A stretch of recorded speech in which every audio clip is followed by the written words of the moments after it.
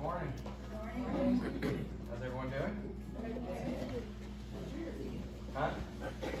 Exactly. We're here. Oh, man. You know, and as I explain this a little more, I was out fishing yesterday, and I had to laugh at the irony of what I'm going to be teaching on today, just because it involves fish too. But this is the story of when instead of we catch the fish caught us. But we're going to be teaching out of Jonah today, and I think Wayne's working on bringing the microphone up. Yeah. Maybe a little closer. Oh, thank you. All righty. Can everyone hear me now? Yes. All right. Thank you, Nate. So I was kind of praying about, I've been trying to share usually at least every third Sunday. And I was praying about possibly what to share, and we recently watched Jonah, the VeggieTales rendition of it with Amy, and obviously it is quite a bit more comical than the actual Bible story, but it's a good way for kids to kind of learn the concept of the story. But I was watching it, kind of going, God, it was food for thought, and really got you thinking.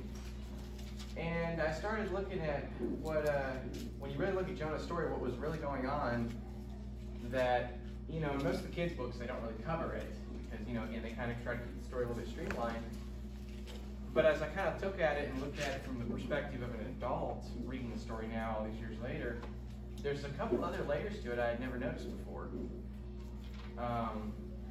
And so I guess we'll just kind of get started on this and go into it and just kind of delve in. But for starters, let's start this off with prayer. Father, in the name of Jesus, we come to you today. We just thank you that your word is just going to be opened up to us. Holy Spirit, I thank you that you're just going to show us things as we go through your word. Father, your word is living and active, sharper than any two-edged sword. And I thank you, Lord, that your word, as it is alive and is a living thing, that we are just going to get something fresh from it today. That's the thing about something that's alive. It's always new and it's always fresh because it's alive. And so we thank you, Lord, for that. We just ask your blessing upon this day. In Jesus' name, amen. Amen. So starting off, if you guys want to, and we're having some technical issues with the computer, so we're going to look at that afterwards. But starting off in Jonah 1, chapter 1, Jonah chapter 1, verse 1. I don't get there for a second. And I'm assuming everybody here is somewhat familiar with the story of Jonah, right? So it's a fairly popular Bible story. I've always thought about that I find it interesting that we call events in the Bible stories. Yeah. It's interesting that some people almost refer to the Bible in more of the way you would refer to, say, the Chronicles of Narnia or any other kind of maybe a fictional work. You know what I'm saying? When really the Bible is actually more of a historical book. It's not a children's book. It's a history. And I heard somebody teach that one time that the Bible should be, obviously it's put on a different level because it's God's word, but it should be kind of brought more of the context of this is the history of what has happened, not just these are a collection of really good stories, Because, Jonah was a real guy. Israel is a real place. Yes. Tarshish was a real place. Yes. These sailors were all real themselves, Yes. These weren't just stories that somebody dreamed up. These were real live events that happened to real people. And so, that was something I was really pondering on as I've been trying to read, as I've been asking the Lord, trying to really help me get that concept of really trying to picture the real life, in color per se, story of what was happening. Has anyone ever seen like colorized photos? So I saw this really cool, recently done one, and it was someone took photos. I know this is fairly common, but they took photos from World War II and colorized them. And something about that just brought so much more like life into what really was going on there.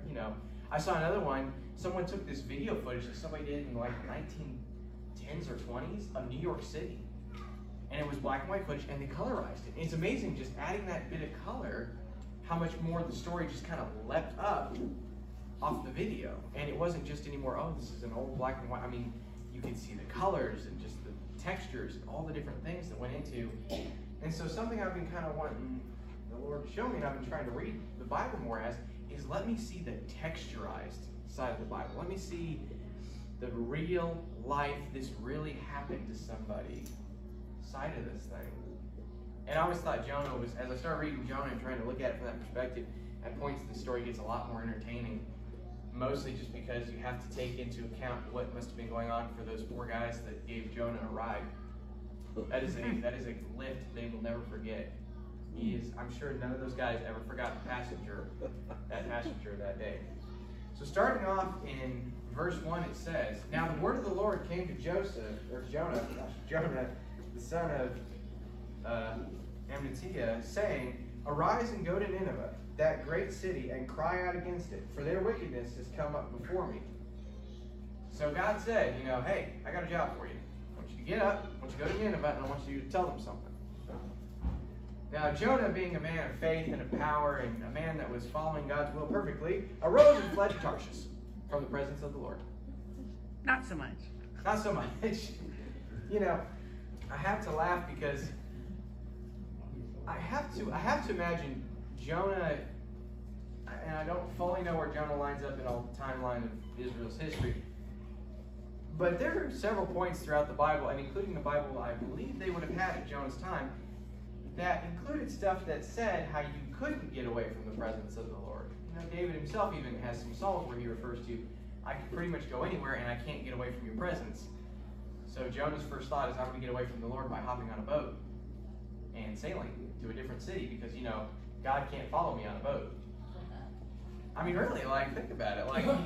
Jonah hopped on a boat to run away. And, we've all done different things, but I've just kind of had to chuckle about that because he really didn't want to go to Nineveh, so much to the point that he just went out of his way to buy fare to another place and travel on a boat. I mean, obviously, he didn't just get on there for free. So, but I was thinking about it. Why would Jonah be so adamant about wanting to go away from Nineveh? Well, Nineveh was the capital of Assyria, if I remember right. And Assyria was ruthless when it came to nations. And if you ever want a fascinating study of just a really, I don't know what else to call it other than a mean nation, Assyria was a rough place to live, and they had a beef with Israel. So there was already, it wasn't even just a neighbor. Assyria and Israel had been at conflict have been at conflict off and on throughout the history of both nations. You can read at different points throughout other parts of the Bible where Assyria came against Israel more than once. There was not a lot of good feelings between them. And when you think about it, God told Jonah, I want you to get up and I want you to go and preach repentance to these people. Jonah's reaction was to go the other way. Why? He didn't want them to find repentance. So this is kind of the first point I want to get on a little bit today. He didn't think they deserved God's repentance. That's a very dangerous position to take when it comes to, deciding who does and doesn't get God's forgiveness. That is that's a place none of us have the right to, say. But if you think about it, Jonah not only just didn't like this area, he hated these people so much that he would rather have seen God wipe them off the face of the earth than them find repentance. And I have to think about that in light of current world history. This is something I've thought of before, are there places, myself included, where I've said I'd rather just see somebody, maybe not, they're just too far gone, or this nation is too far gone. I remember when the whole thing flared up, and been flaring up, but in the different ways it's flared up with what's going on in the Middle East. There was a lot of tempers that flared when that whole thing went down. And that was 2001. I think I was 7 or 8 at the time. So obviously I saw it from a much different perspective than, I always make a face at me. Sorry, am I going too young on that? Okay. So, yeah, I know, 2000, okay, let's stop looking back. Anyways, no, really, now I saw that whole thing from a kid's perspective. I was 7, and we turned on the TV right before the second tower got hit, and again, I got to watch the whole thing live. But I saw it from a 7-year-old's perspective. Now, I know for some of you guys were obviously adults, and you saw it from a much different perspective, but I would say across the board, all of us were mad, or frustrated, or something. But the emotions we were feeling were not good. And I remember hearing, as this thing's escalated throughout the years and it's gone up and down, I've heard people talk about, and including ministers talk about how, those people still need God's salvation. That's right. Now, could we say that to some degree, not everyone in the Middle East, but could we say certain groups that have been out in the Middle East could probably be referred to, could kind of be looked at towards America like Assyria was towards Israel? A nation that attacked them, a nation they didn't have good relations with, a nation that was full of conflict.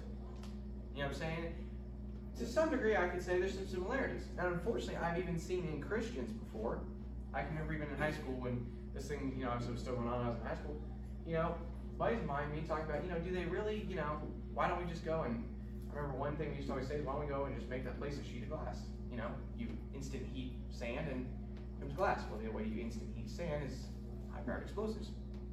But really, we were young guys at the time. We had buddies that were getting ready to join the military, and we thought, well, there's one easy way to kind of just sum this whole thing up. But I remember there was a pastor I heard too, and he was talking about how, what about all those people over there? What about all those lost souls?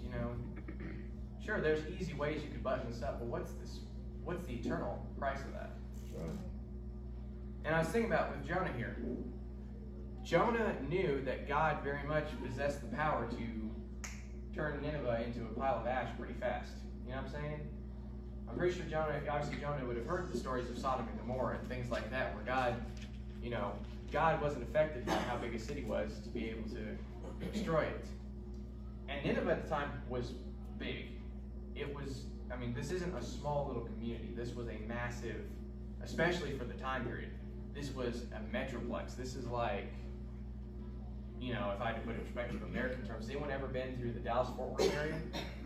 That metroplex? I would have, when they've described how it is, it kind of in my mind is like that. It's just this massive, far-reaching city. But that's the thing I was thinking about. The first thing struck me when I read this, and then we haven't gotten very far, was Jonah's heart on this issue.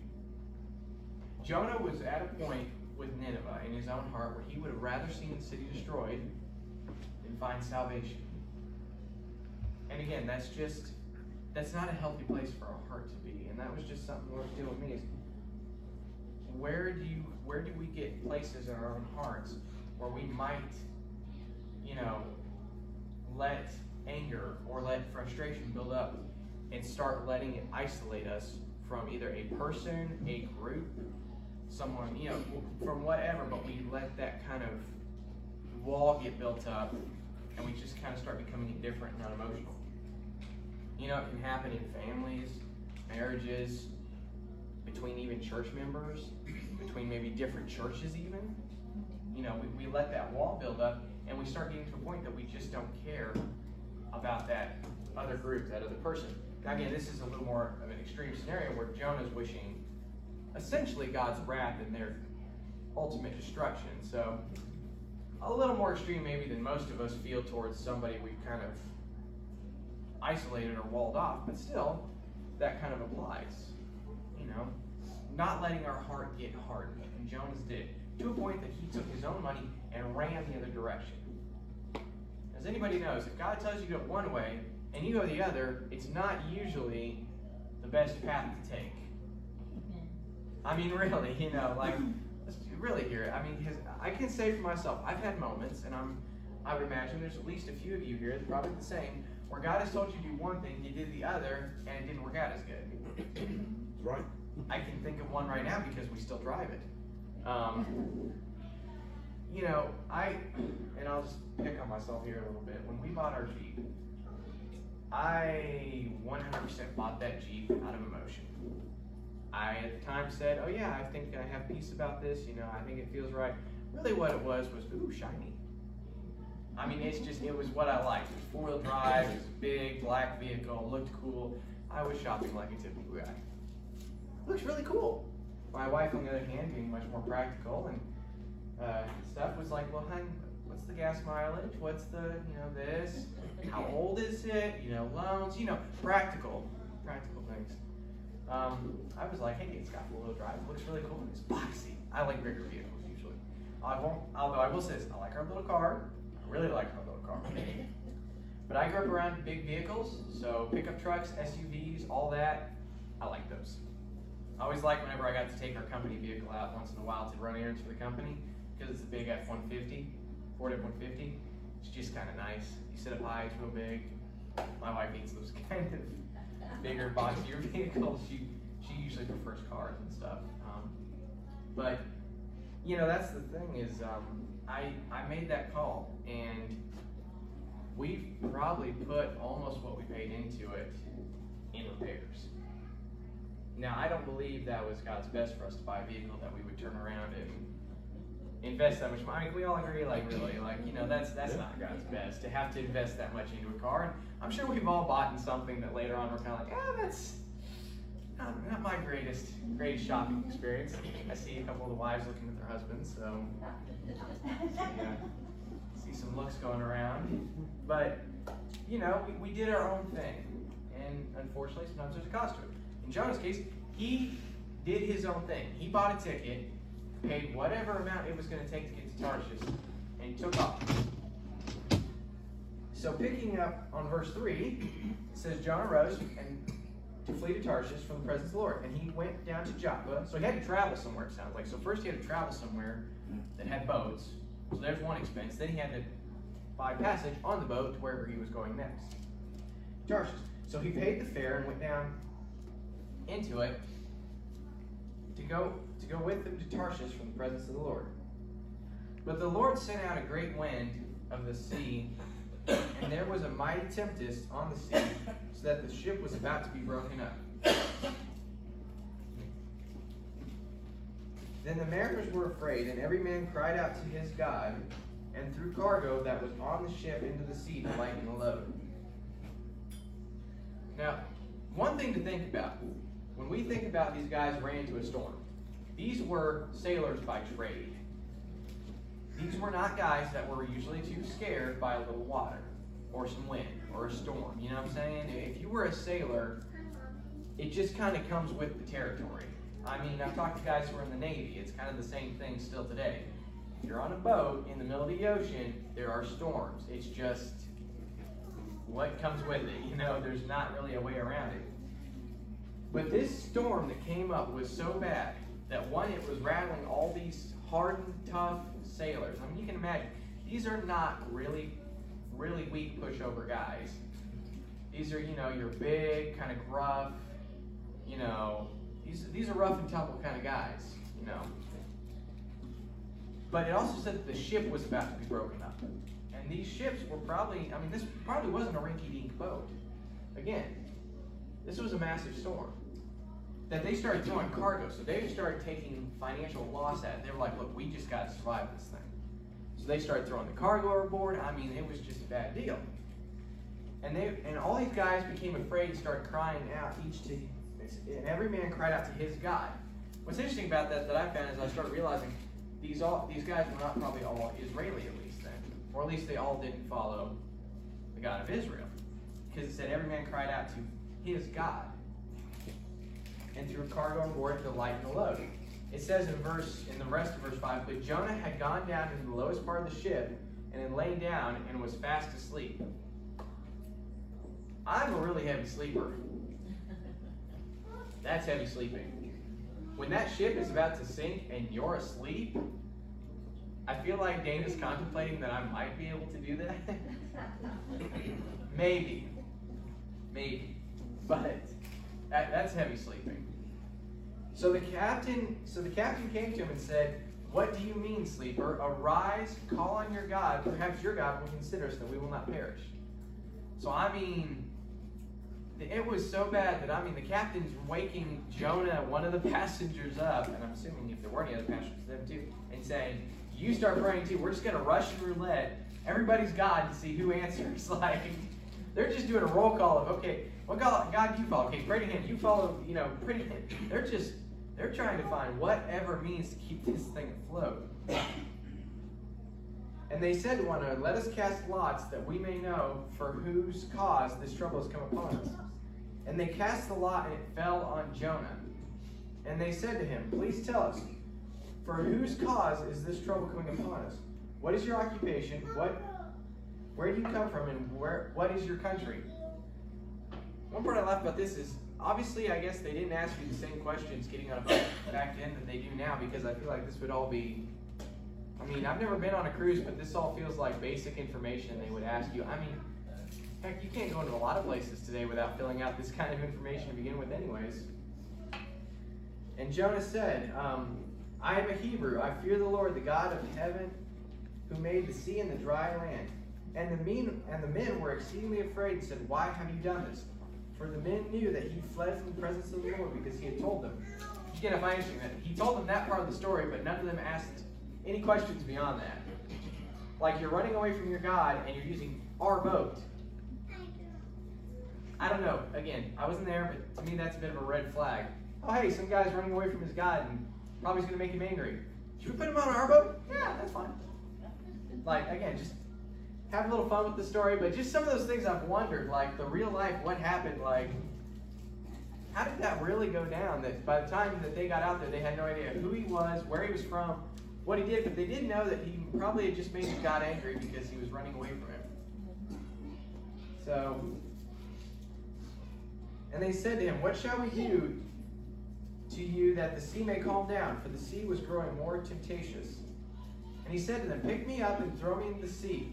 Then the sea will calm, and I know that this great tempest is because of me.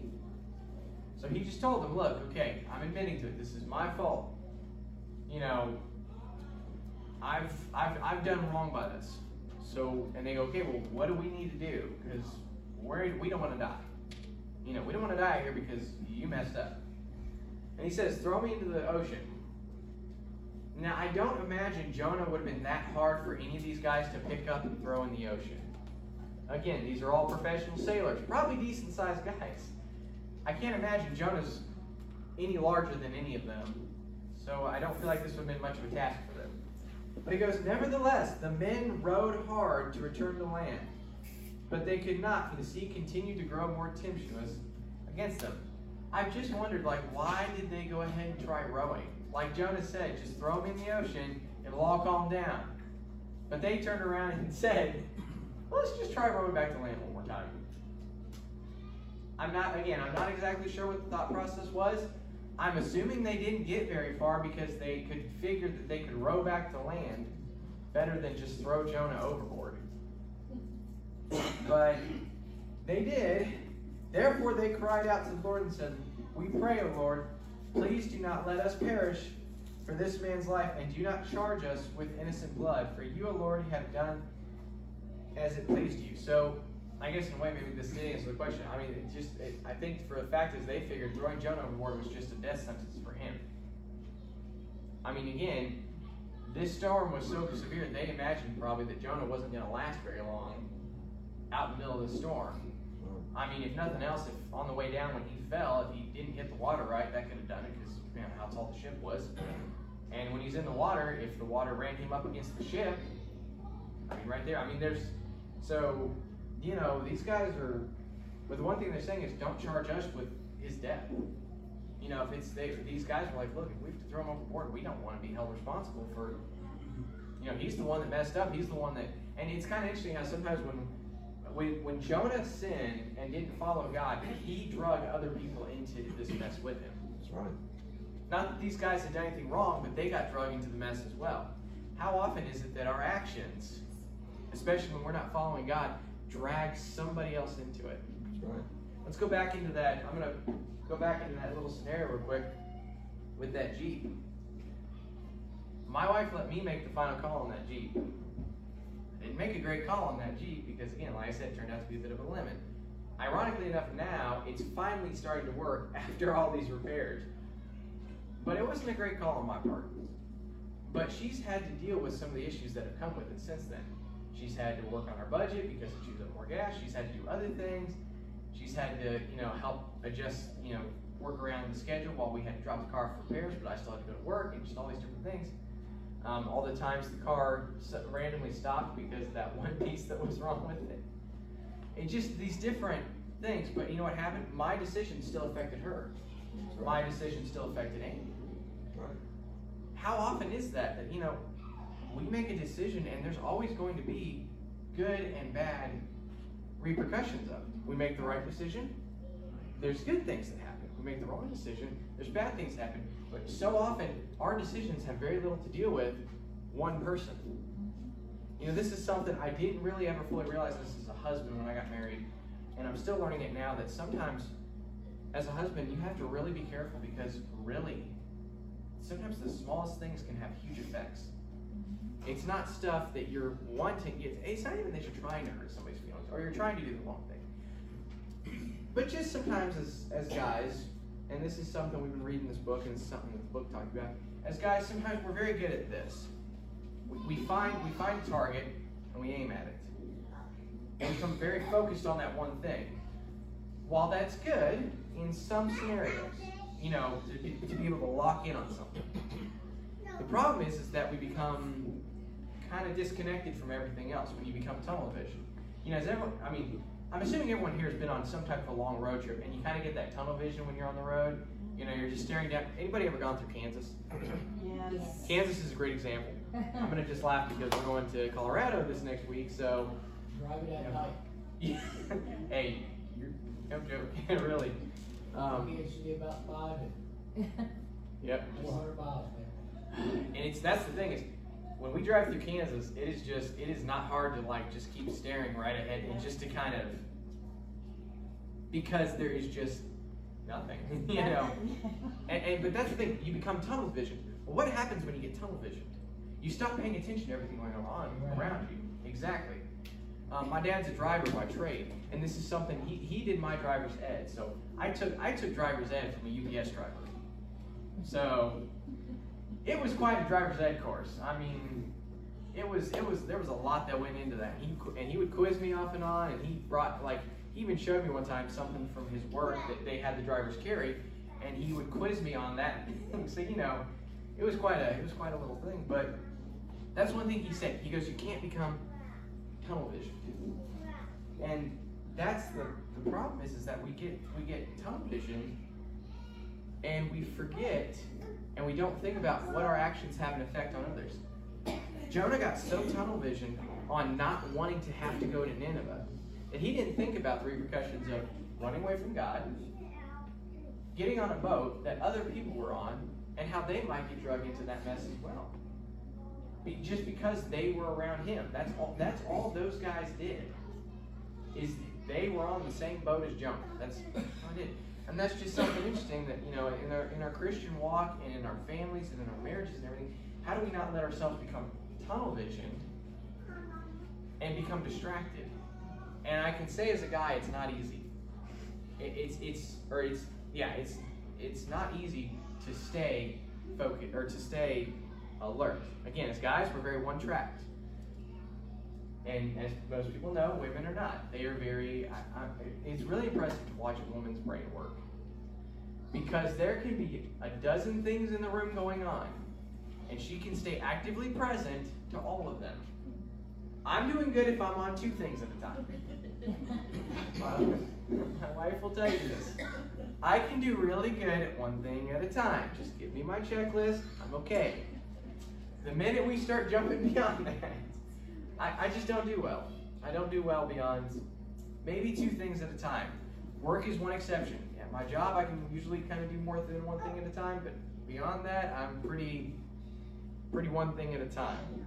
Dan, on the other hand, can have dinner going, can have Amy, can have something she's talking about, and she can stay alert in the whole scenario and not miss a beat.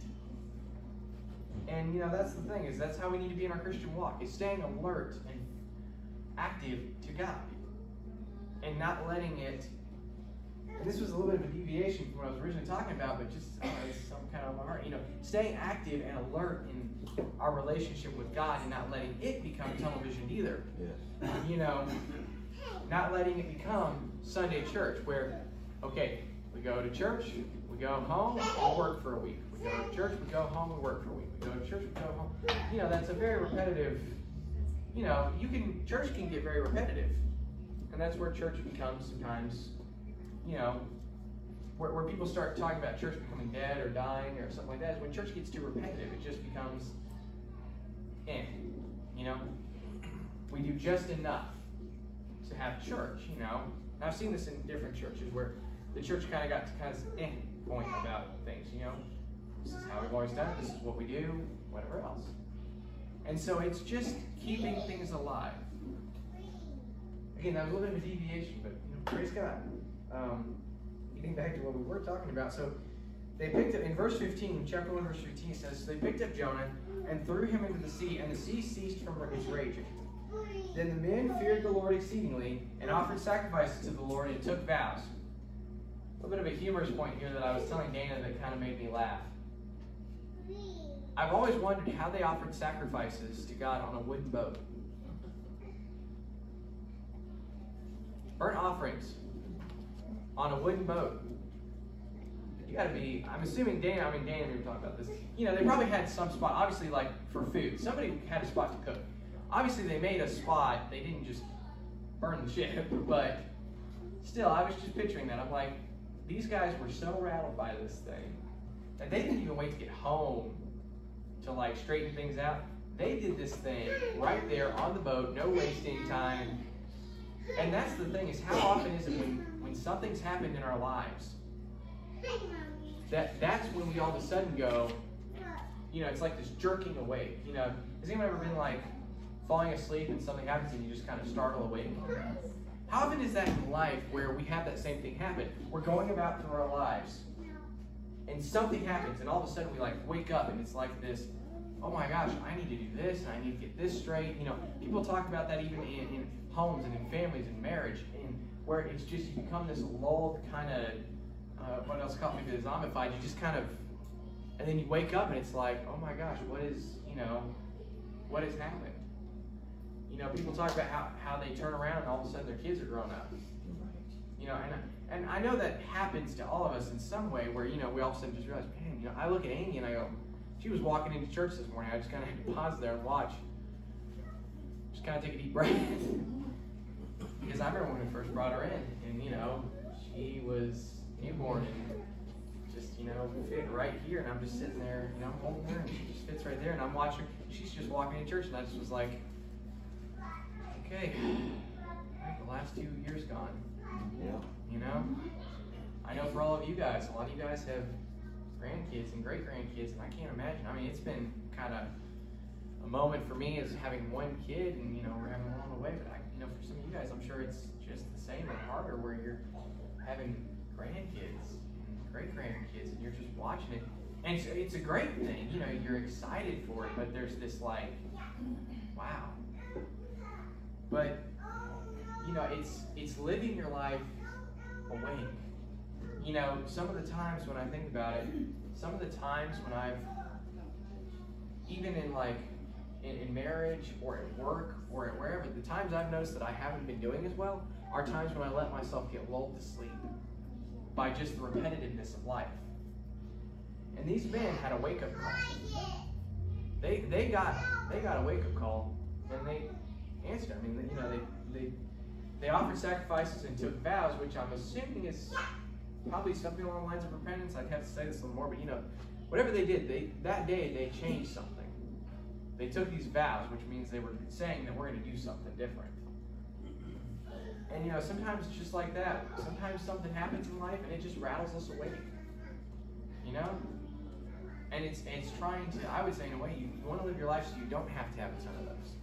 You don't have to have God constantly waking you up and saying, hey, you know, what about your walk with me? You know, and same thing with a marriage or a family. You don't want to have to constantly have somebody going, hey, you know, wake up. You know, and I mean, I'm not great at this either. I mean, I'm just kind of speaking from cardio, but this is something I work on. I'm one of those people, I'm very good at dropping into a routine. If I can get a routine going, I'm very comfortable in a routine. And at points, I'm also very boring because I like dropping into a routine. I'm okay with, I get up, I eat breakfast, I go to work, I come home, I do this, I do that, and I go to bed. Because it's easy. The problem with routines is they're very manageable. But they're also very boring. And they're also very dull, in a sense that there's not a lot of life and excitement in a routine. After a while, well, again, think about how we use the word routine. Oh, it's a routine this, it's a routine that. It's very Nobody gets excited about routine. It doesn't even sound exciting. You ever said the word routine? Routine. It doesn't sound exciting. But you know, that's the thing is, these guys got a wake-up call. So did Jonah. I mean, I feel like Jonah probably got the biggest wake-up call out of this story, and he's about to get more than one. But that's the thing is, you know, and again, getting off a little bit on my notes or my thought, but not letting ourselves become asleep in what we're doing. And so in verse 17, it says, now the Lord, chapter 1, verse 17, now the Lord prepared a great fish to swallow Jonah. And Jonah was in the belly of the fish 3 days and 3 nights. I'll tell you one thing. I don't know if the guys actually saw that happen or not. Like, I have to assume to some degree Jonah floats, you know, like most of us. He was trying to keep his head above water.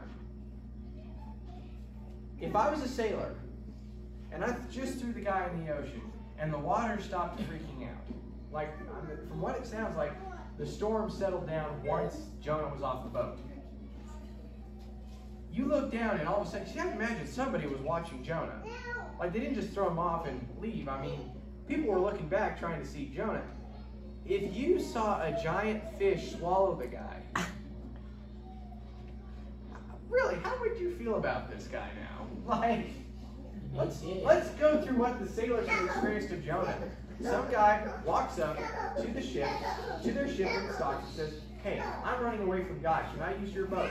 Sure. He gets on board. They get out to sea. Giant storm comes up, tries to tear the ship in half. They realize it's the new guy's fault. Okay? What do? I'm going to throw you off. We're going to throw you overboard. Okay? They throw him overboard. Storm calms down.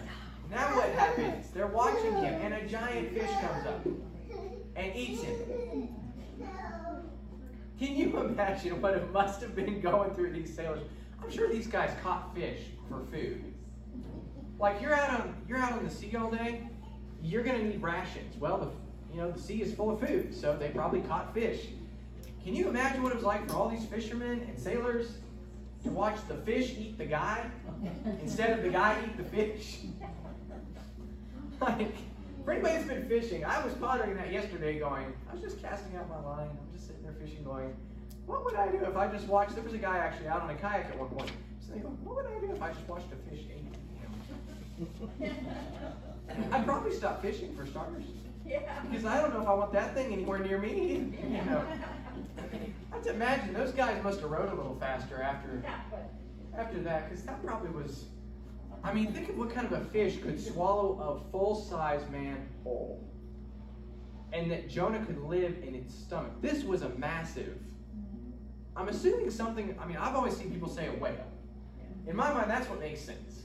Like, just in size, this had to be some type of a whale. But again, just to watch that, I cannot imagine when these guys got back to land and walked into the nearest tavern or pub or wherever and said, and they're all looking freaked out, and they're like, have I got a story for you? Let me tell you. So how was your ship? How was your adventure on the, how was your guys' trip? Let me tell you. Again, doesn't it make the Bible fun when you kind of take a minute and just open it up and think, what would have really been going on for these guys right now? It makes the Bible so alive when you just take a minute and think about what was really going on and what these guys must have gone through. And now we're going to cut back over to Jonah, because how about you? I don't know how I feel about being eaten alive by a fish. I cannot imagine the ride that was. Like, passing through this fish's digestive tract had to be quite a ride. Let's just have a little fun here. Can you imagine? You're floating in the water. The next thing you know, a giant mouth is suddenly all around you. And it goes black. Like, has anyone actually think about this? We went on this ride. We went to Six Flags. You talk about dropping suddenly into the dark. This ride at Six Flags, out of nowhere, just drops you down a hole. I had taken the ride once before. The first time I took the ride, it caught me off guard. The second time I went with Dana, I already knew about it, and I guess I should have actually probably warned her about it. No way. But the way this ride works, I think it's called the coal mine or something like that. But at this one part, you're sitting in what looks like a mine cart.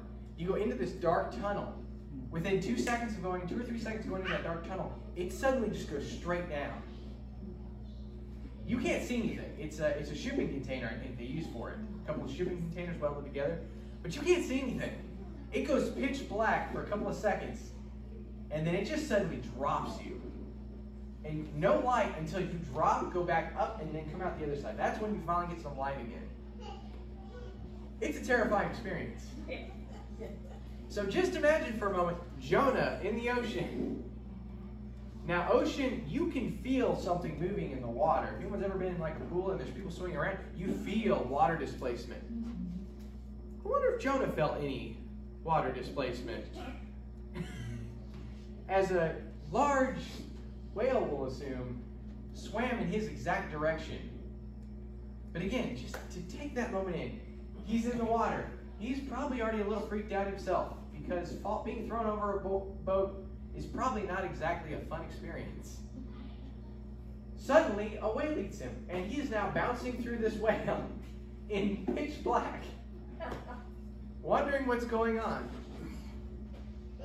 Again, I just have to imagine that Jonah was in for quite a ride. And Jonah prayed to the Lord. It said he was in the belly of the fish for 3 days and 3 nights. For 72 hours he was in this thing. I cannot imagine what that had to be like. 72 hours in pitch black, inside a fish, which probably smelled like fish. I mean, yeah, Jonah probably, whew, I bet you the guards didn't bother Jonah just from the smell alone. He walked up to Nineveh and they just let him through. They're like, we're just not dealing with this. But he says, and Jonah prayed to God from the belly of the fish and said, I cried out to the Lord because of my affliction, and he answered me. I cried out from the belly of Sheol, or out of the belly of Sheol I cried, which I believe Sheol means death. I'm not sure. I think that's what. Hell. Okay. And you heard my voice. You cast me into the deep, into the heart of the sea, and the floods surrounded me. All your billows and all your waves passed over me. Then I said, I have been cast out of your sight. Yet I look again towards your holy temple. The waters surround me, even my soul. The deeps are closed around me.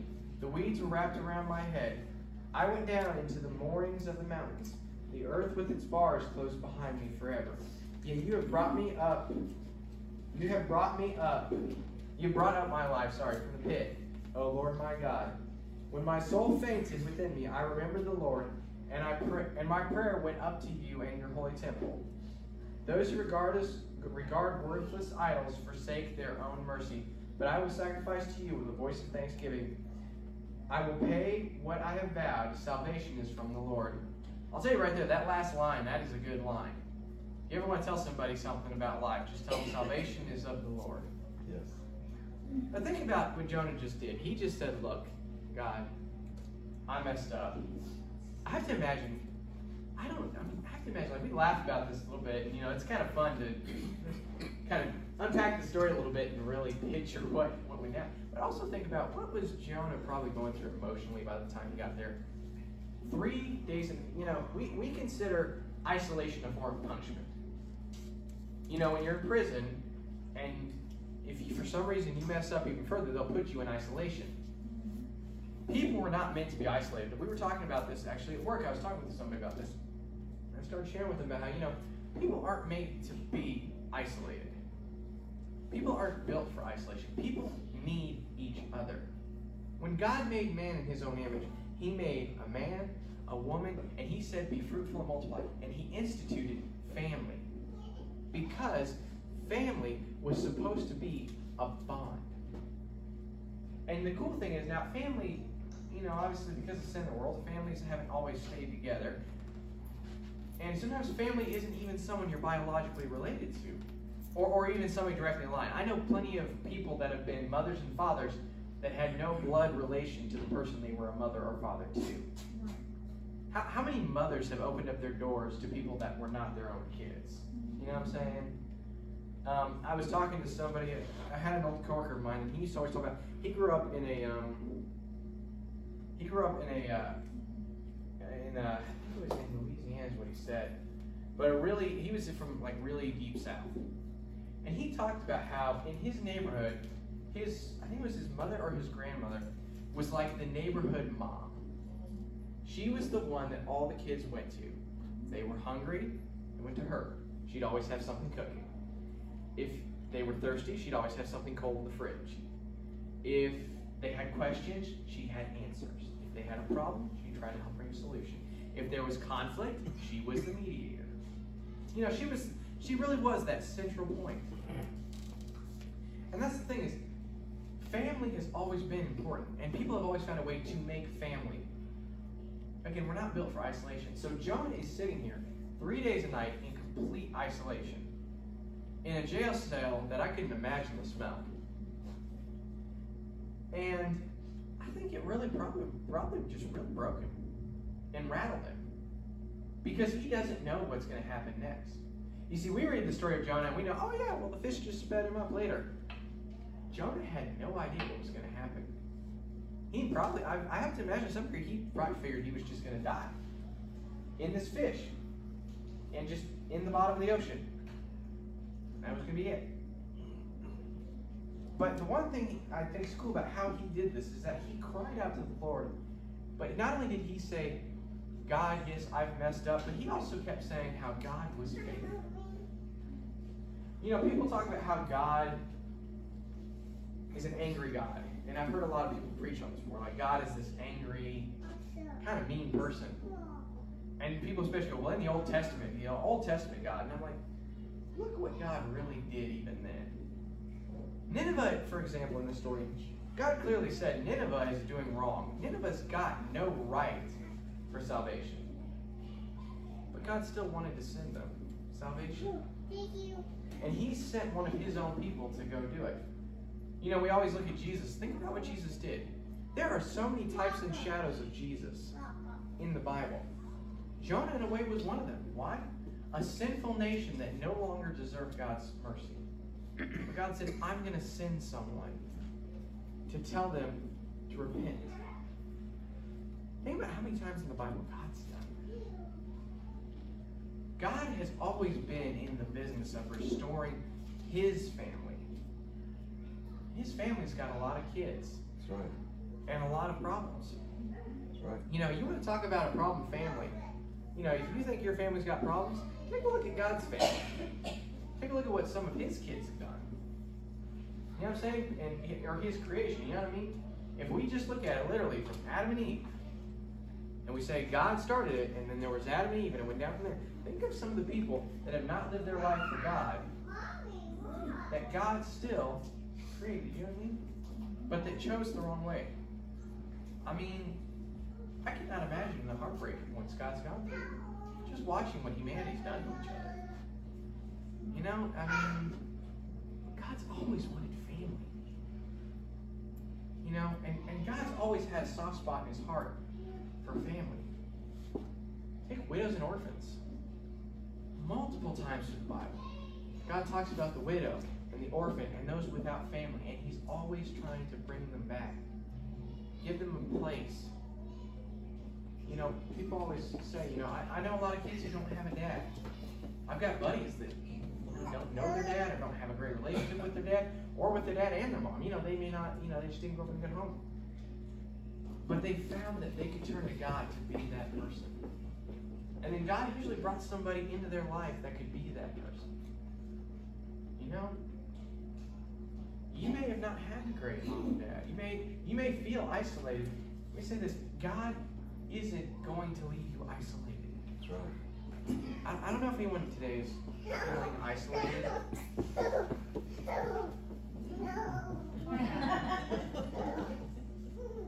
You know, this is what is great about church. This is what's great about church. That's right. Kids are one of the best parts of church. Let's get an amen. Kids are one of the best parts of church. Because look how much life That's right. is right there. The joy. The joy. Yeah. You know what? Right now, she's not stressed about the economy. Right. She's not stressed about politics. She's not stressed about COVID or anything else. You know what she is? Happy. She's just happy. Happy. Yeah. And I mean, she is just full of joy. We really need to make sure we take time to think about that. God talks about little kids. yeah. He said, let the kids come unto me. You Yeah. know why? Because kids have God's heart. Kids have God's kind of joy. Kids have God's kind of faith. That's right. Little kids don't worry about if there's going to be dinner, because mommy's got it. Or daddy's got it.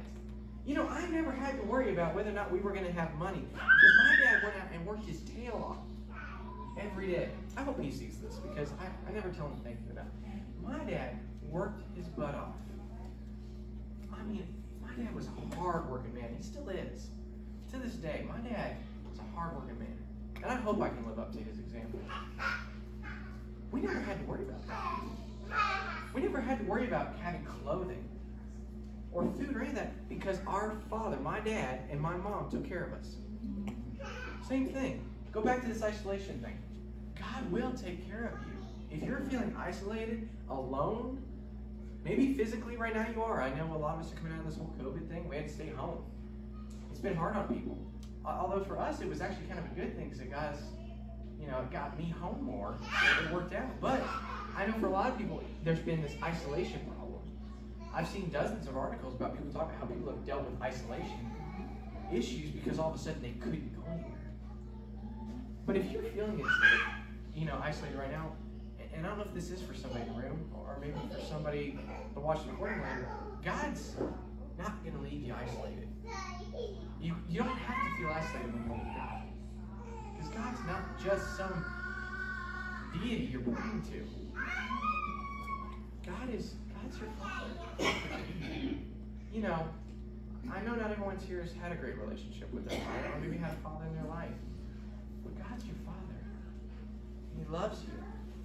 You're His little kid. And like any good parent, now any good parent does discipline their kids. But you know what? You know what I know my parents more for than their discipline? And don't get me wrong, my parents disciplined me and they were not afraid of it. They weren't afraid that if I did wrong, to discipline. But you know what else they weren't afraid to do either? They weren't afraid to love me. They weren't afraid to see me where I was at. Growing up, I had some different issues. And some of those I've carried into my adult life, but I've had different issues, like most of us, at some point as a kid. And some of those issues didn't make me an easy kid to love. And frankly, I looked at some of my other buddies' parents, and I was like, if I had different parents, I don't know if they would have stuck it out. My mom has. My dad has. And same, I've got, one of my little brothers, he's got some issues too, that he's working on.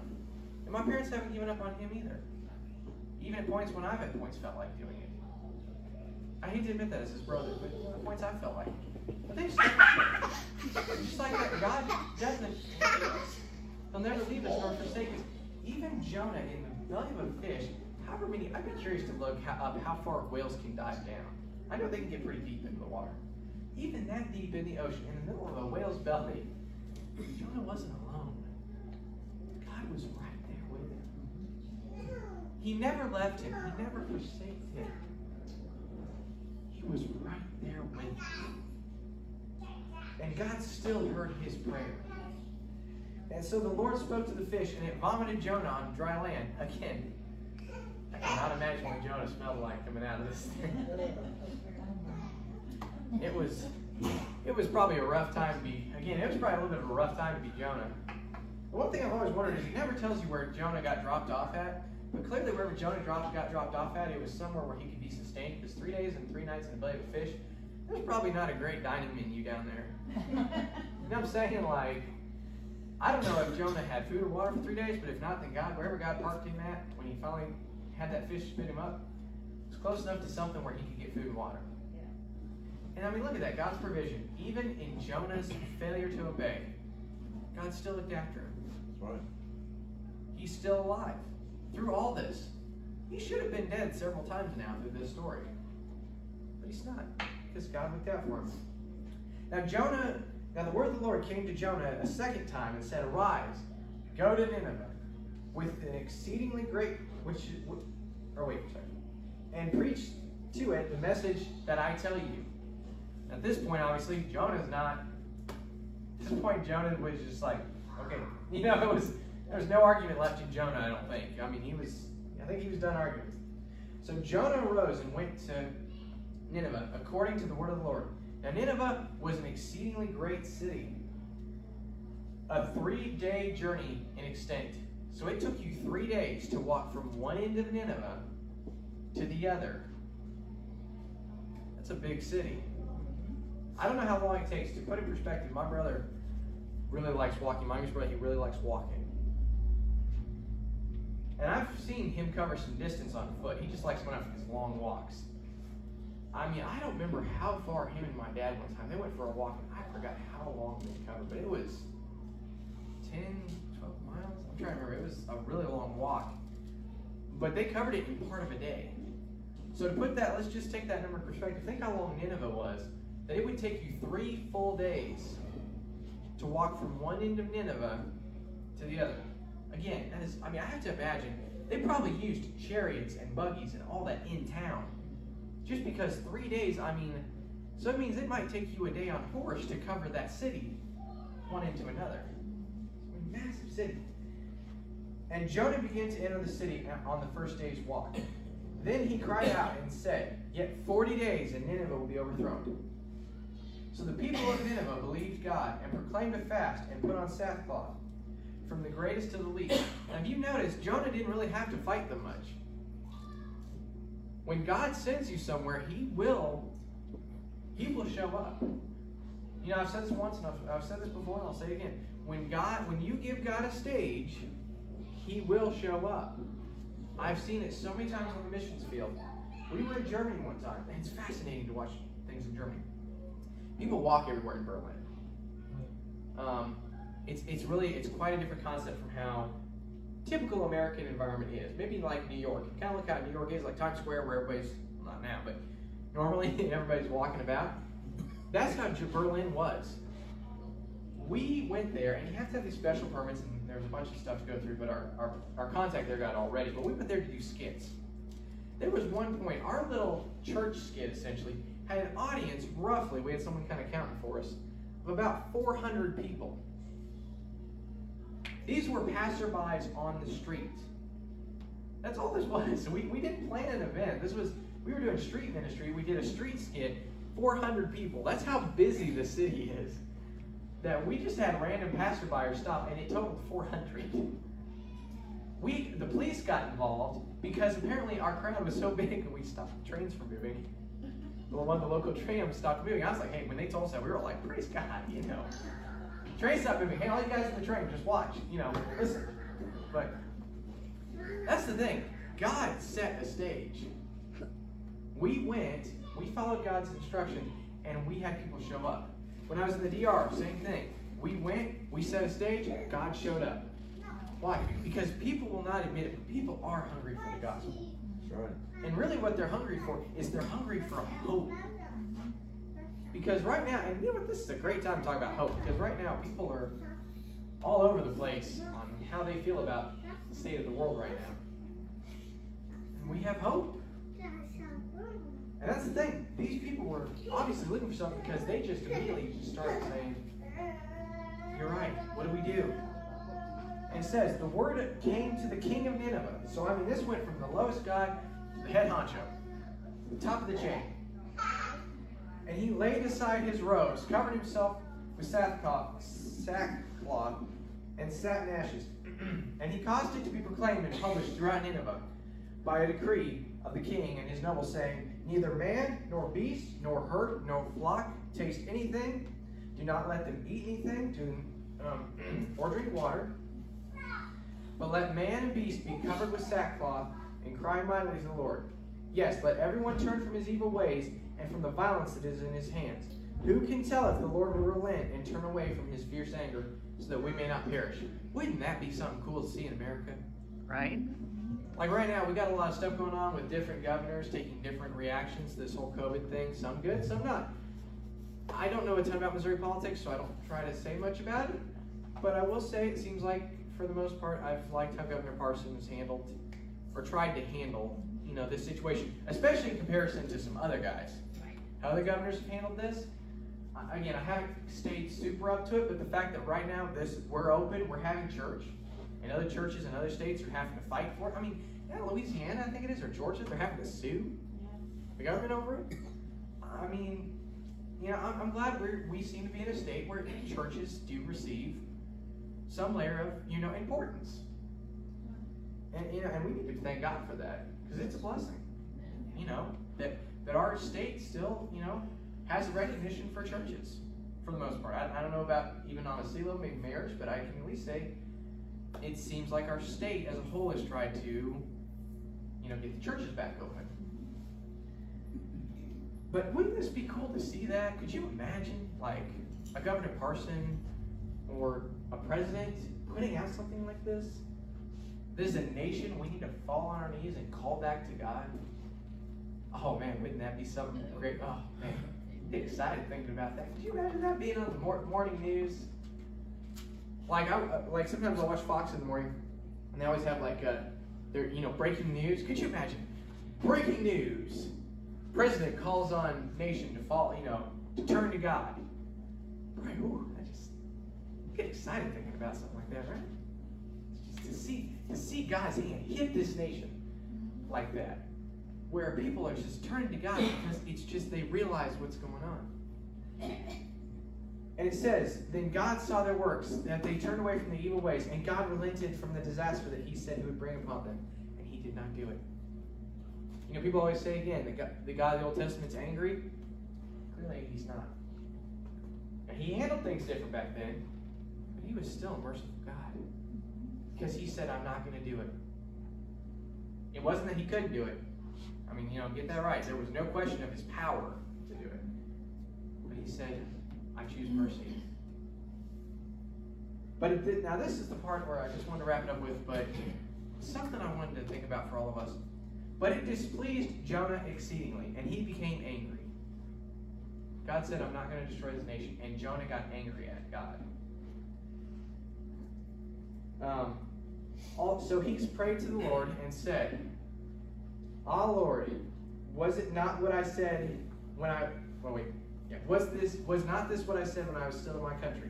Therefore I previously fled to Tarshish. For I know that you are gracious and merciful God, slow to anger and merciful, and abundant in loving kindness, one who relents doing harm. What I love is that Jonah is telling God this in an angry tone. So picture what he's telling God. He's breaking the modern terms. It's like, you see, God, I knew you'd do this. You're such a nice guy. You're so merciful. I knew this. See, this is why I left for Tarshish. Like, can you imagine Jonah sitting here getting mad at God, telling him what a nice guy he is? Why are you so nice? Like, just picture. I don't mean it to sound silly, but doesn't it kind of sound weird to be mad at God for being such a nice guy? I can tell you if this was Israel we were talking about, Jonah wouldn't be laughing or wouldn't be mad, that God was so nice. But it's because how was his heart still towards Nineveh? He went and did what God told him to do, but clearly his heart, he hadn't changed his heart towards Nineveh. He had changed his heart towards running away from God because he realized that was not a great decision by any means. But he had changed his heart towards Nineveh. Therefore, Lord, please take my life from me, for it is better for me to die than to live. I mean, at this point, it just feels like he's throwing a fit. He's telling God, I'd rather be dead than see Nineveh live. Again, the heart issues that are going on here, that is just hatred for another nation, frankly. To want to die rather than see another nation, the people of another nation live, that is just, that's not right. You know what I'm saying? That was a heart issue that Jonah had. And, one we all need to be careful of, because we might have people that we feel like, you know what? I don't want to see them do well. Has anybody ever had somebody do something to them pretty severe? I mean, I've had people do something pretty severe to me before. And how easy is it to say, and I will admit, I've said this to God before, I don't care what happens to them. Yep. You ever had that moment with somebody? They wronged you so much that you're like, you know what? I don't care. They can go fall off the face of the earth for all I care. Has anyone ever felt that way about your spouse? Where you're like, maybe not that quite that dramatic, But, you know, where you're like, you know what, I don't really care, God. I don't like them. At least I don't like them. You know, have you ever had that moment where it's like, God, I don't know if I really like them right now. You know, or people, you know, family. I've done that with family. I can tell you right now, I've had moments that I've told God about my brothers, I don't really like them right now. And I can tell you for a fact they've told God at some point, I don't like him. My brother one time, I was so bad in high school, my brother walked up to my mom and said, what planet is he from? There's a 4-year gap between me and the next brother in line, and I believe it was him. But one of my brothers went to my mom and said, what planet is he from? I was a rough guy in high school. I was really rough. But that's the thing here, is like, God saves the nation, and Jonah gets mad and tells God he's being too nice to this nation. He's being too nice saving them. And he goes on to say, and the Lord said, is it right for you to be angry? God turns around and says, now hold on. Why are you getting mad? So Jonah went out of the city, I'm assuming just kind of stormed out, and sat on the east side of the city. There he made himself a shelter and sat under the shade till he might see what would become of the city. So he wanted to watch. I'm assuming he still somehow was hoping that Nineveh would like... blow it. Yeah, would like mess up. Maybe somebody would do something wrong and God would just be like, fine. Or something. I don't know. Maybe he thought he could hold his breath and God would just do what he wanted to do. I mean, really, like, he went out and built a shelter and decided to sit and wait until see what happens to the city. And the Lord prepared a plan and made it to come up over Jonah that it might be shaved for his head to deliver him out of his misery. So Jonah was very grateful for the plan. But as the morning dawned, the next day God prepared a worm, and it so damaged the plant that it withered. And it happened when the sun arose that God prepared a vehement east wind, and the sun beat down on Jonah's head so he grew faint. Then he wished death for himself and said, it's better for me to die than to live. Jonah just has a bad attitude, apparently, about life. It's the second time in a day, in like 24 hours, he has said, or maybe 2 days, I'd just rather be dead. I'm like, this guy just, he was really not handling this well. Can't say, you know, and to get real for a minute, I can't say I remember in high school, I had thoughts like that. I've dealt with things like that before. But you know, if there's anybody listening to this, I don't think anyone in this room, but if anybody's in here or somebody on the video, life is worth it. You know? Life gets tough. Yes, life gets hard. There's things that are going to happen. Life is a precious gift. You know, that's something a lot of people aren't being taught anymore. Life is precious. Life is a gift. Life is something worth fighting for. No, not to get on a huge tangent for a minute, but this is kind of my stand on abortion. Is that life is worth fighting for, worth trying for. That's why I have such respect for moms that sometimes find out that their kids either going to be born with defects or with issues, or maybe when it's even like, it could be either you or the baby, and they still say, go for it. Women like that are special. Women like that have the right idea about life, but that's the thing, it's just life is worth it. And so, going on, it says in chapter 4, verse 9, God said to Jonah, is it right for you to be angry about the plant? And he said, it is right for me to be angry, even unto death. Okay, I'm going to be honest. I killed one of Dana's plants that she's trying to grow right now. Yeah, I did. I killed one of her plants. Word of advice to all the husbands. When your wife says, give me garden soil, don't do it 3 or 4 days later. Probably do it the same day or the day after. Yes, I successfully killed off one of her plants she was growing. Oh, sorry, 2. I killed off 2 of them. Woo! But you know what? Dana was a little bit frustrated with me. I don't think it was to the point of death. That's pretty severe to be so mad over a plant that you're... Yes, it's... God, I am angry about this plant that's been here 1 day. To the point I'd just rather be dead. What? But this is the part, and this is what I want to leave everybody with. But the Lord said, you have had pity on a plant for which you have neither labored nor made it grow, which came up in the night and perished again in the night. Should I not pity Nineveh, a great city in which more than 120,000 persons who cannot discern their left hand from their right, and much livestock. Think about this for a minute. God called Jonah out and said, you are so angry that this plant died. But you're looking at a city with 120 souls in it. And you don't even feel pity. He said, you would rather me destroy this city with 120,000 people than this one plant. That's God's heart for salvation.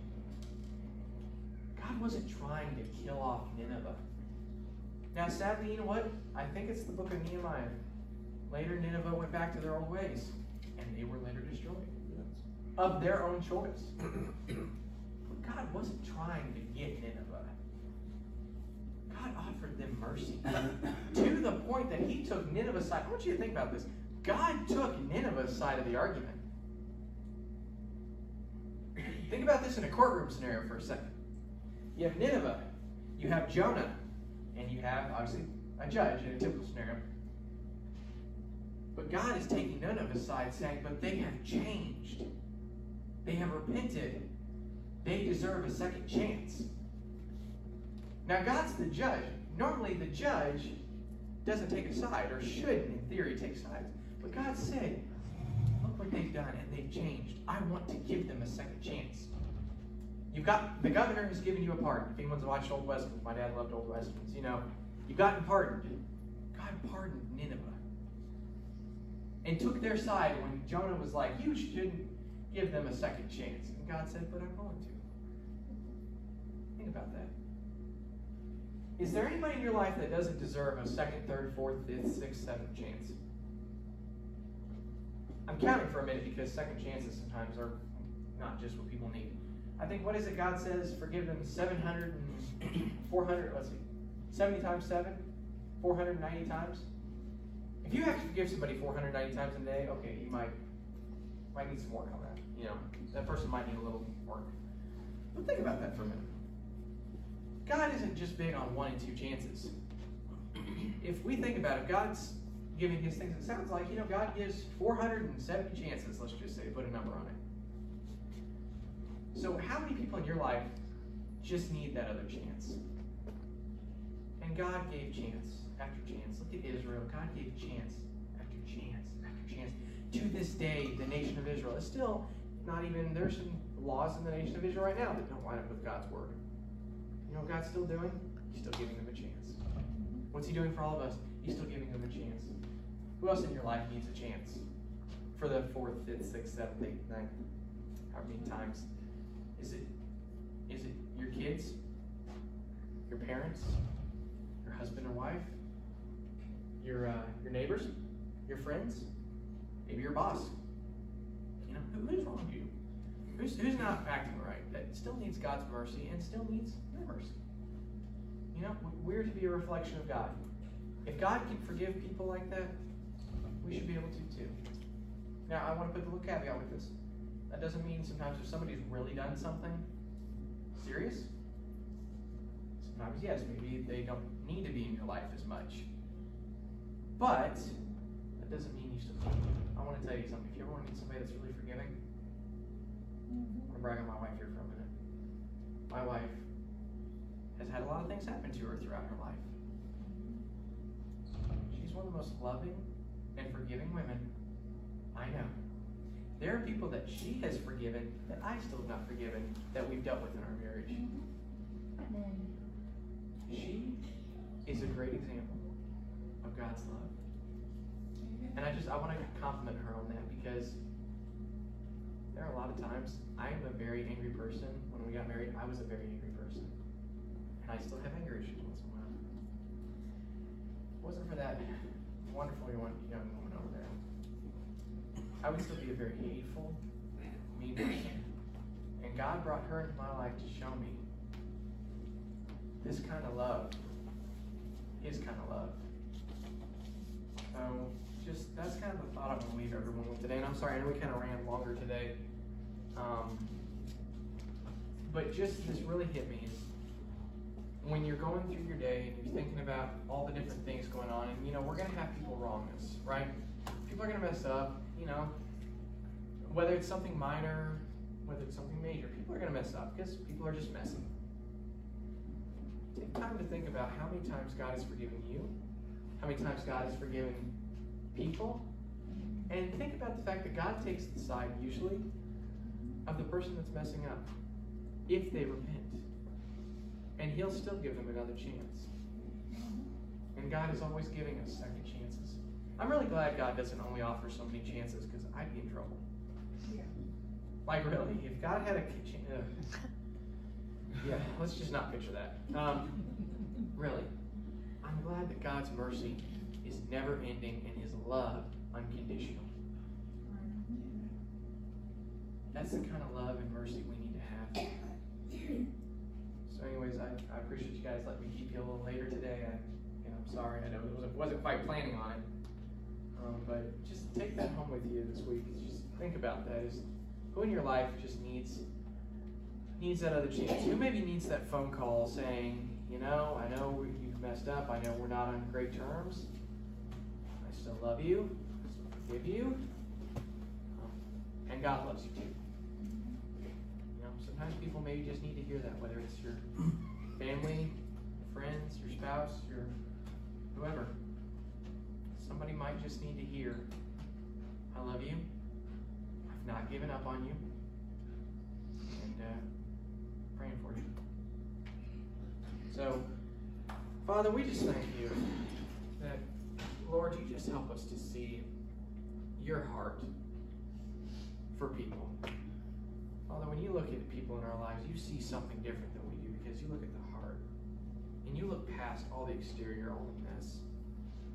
So, Father, I thank you that you were just going to help us to look at people with that same way. The way you showed Jonah how you looked at people in the story. Where you saw people and you wanted them to repent. And when they repented, you showed them mercy. So, Father, I think you just give us that kind of a heart for people. I thank you that as we go about our day, you're just going to open our eyes to different ways we can do this. And just thank you, Lord, that we just have another great week. Thank you, Lord, that the churches are getting back open. I thank you that we can meet again. This is such a blessing, Father. So, Lord, we just thank you you're with us as we go throughout our day and our week ahead, and bring us back all safely next week. In Jesus' name, amen. Amen. You guys have anything you need prayer for?